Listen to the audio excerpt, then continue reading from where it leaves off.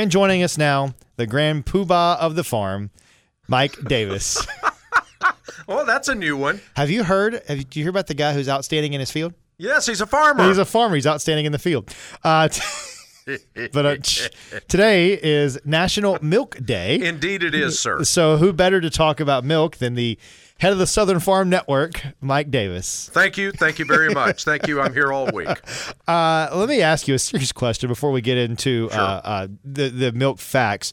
Dairy farmers, obviously a lot going on with their dairy farmers. I was thinking about this morning. There are now all these other off-brand milks, right? There's plant-based, there's soy milk, there's almond milk. Have we seen that impact our dairy farmers at all? Yes, we have. And as a matter of fact, a lot of industry leaders within the dairy industry have taken that to heart, and they are challenging those other kinds of quote-unquote milk. And I've got the air quotes going there because legally they cannot call themselves milk. They can call themselves an almond beverage, something like that, but technically they cannot call themselves milk. Now that's, there's a lot of gray area going on there, but the FDA has said, no, you can't call that a milk. But that is there's a lot of wiggle room in there, so that is a challenge.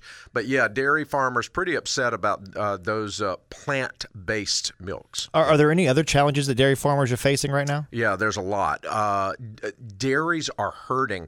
If you talk to anybody in the dairy industry, they'll tell you that probably the first thing they'll tell you is, I remember back when my daddy was a dairy farmer.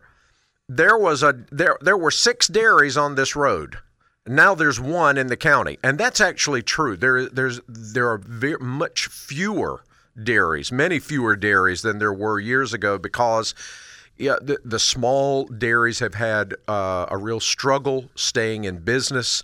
There's been a lot of consolidation. Of course, we've seen that across a lot of industries, but that has been a real challenge.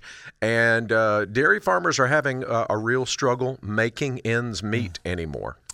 It's tough. Not to make light of that, but let's turn our focus towards some of the milk facts that you brought in today on this National Milk Day. Now, well, it is do you know why it's called National Milk Day? I do not. Well, it was on this date in 1878 that Alexander Campbell of the New York Dairy Company said that this was the first date where he delivered milk in glass bottles door to door. This was the first day it happened. No kidding. In 1878. That's right.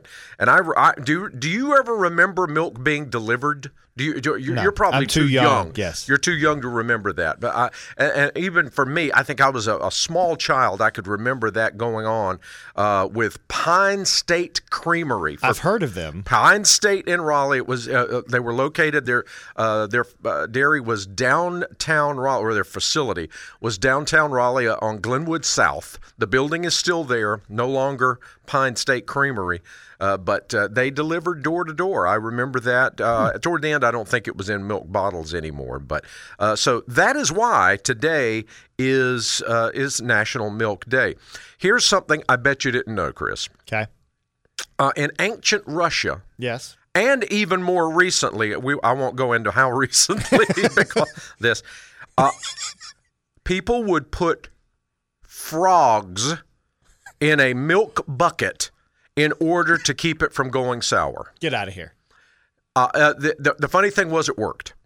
And in fact, true story, scientists who studied this preservation technique discovered several new antibiotics by doing so. No kidding. It actually works. Not that I recommend you putting a frog in your milk, but... You get warts, too. Yeah, well, there's that. Okay. Here's something interesting. You probably didn't know this. Drinking whole milk as opposed to low-fat milk can keep you from gaining weight. Really? While it may seem counterintuitive to you, sir, drinking high-fat whole milk it's believed that it's less likely to make us fat because of the bioactive substances Get out of here. in the whole-fat milk. It alters our metabolism to burn more fat. a lot of carbs though, so that's counterintuitive for Well, me. there's that, but come work with me here. Okay, I'm with you. I'm with all you. right, all right. Did you in Pennsylvania? Be careful. Okay. Because it is illegal to use a milk crate for anything other than Milk. It is true. It is true. It is considered unauthorized use, and punishments include a $300 fine and up to 90 days in jail. Oh no. Watch out in PA. Okay. That's right. All right. Wow. Did you know that milk is actually a great post-workout recovery drink? I did know that. Yes, it's true. It is true. You mentioned the carbohydrates, Yes. the fat, the protein, the micronutrients, all can benefit you more than many of the sports drinks that are out there with post-workout recovery. How about that? It's true. All right, we got time for just a couple more. A couple of more. Along those same lines, Chris, it's exceptional for hydration. If you need to get hydrated, it's actually 1.5 times more hydrating than water. Wow. It's true. I That's did true. not know that. And here's the last one for Okay. you. Milk is the official state beverage of, Wisconsin. I'm sure it is. I don't have the list in front of me, I but was just guessing. 21 states. Oh. 21 states. I would assume like all the dairy farmers in Wisconsin. I'm sure it is in Wisconsin. You know, they probably serve it at bars in Wisconsin. I wonder what the official state drink of North Carolina is. I don't know. I didn't have time to look that one up. I'm not sure if North Carolina has a state beverage. It's got to be like Pepsi or Cheerwine. Well, that one would, yeah. Y'all would both be wrong. What is it? What? Whoa! Whoa! It is milk. Get out of here! It is It's milk. milk. There. You know, Well- Harrison comes to with a Harrison fact once again. Random history with some Random facts of history from Harrison. Mike, thank you. You're welcome. That was great Chris. stuff. I'm glad you enjoy your milk today.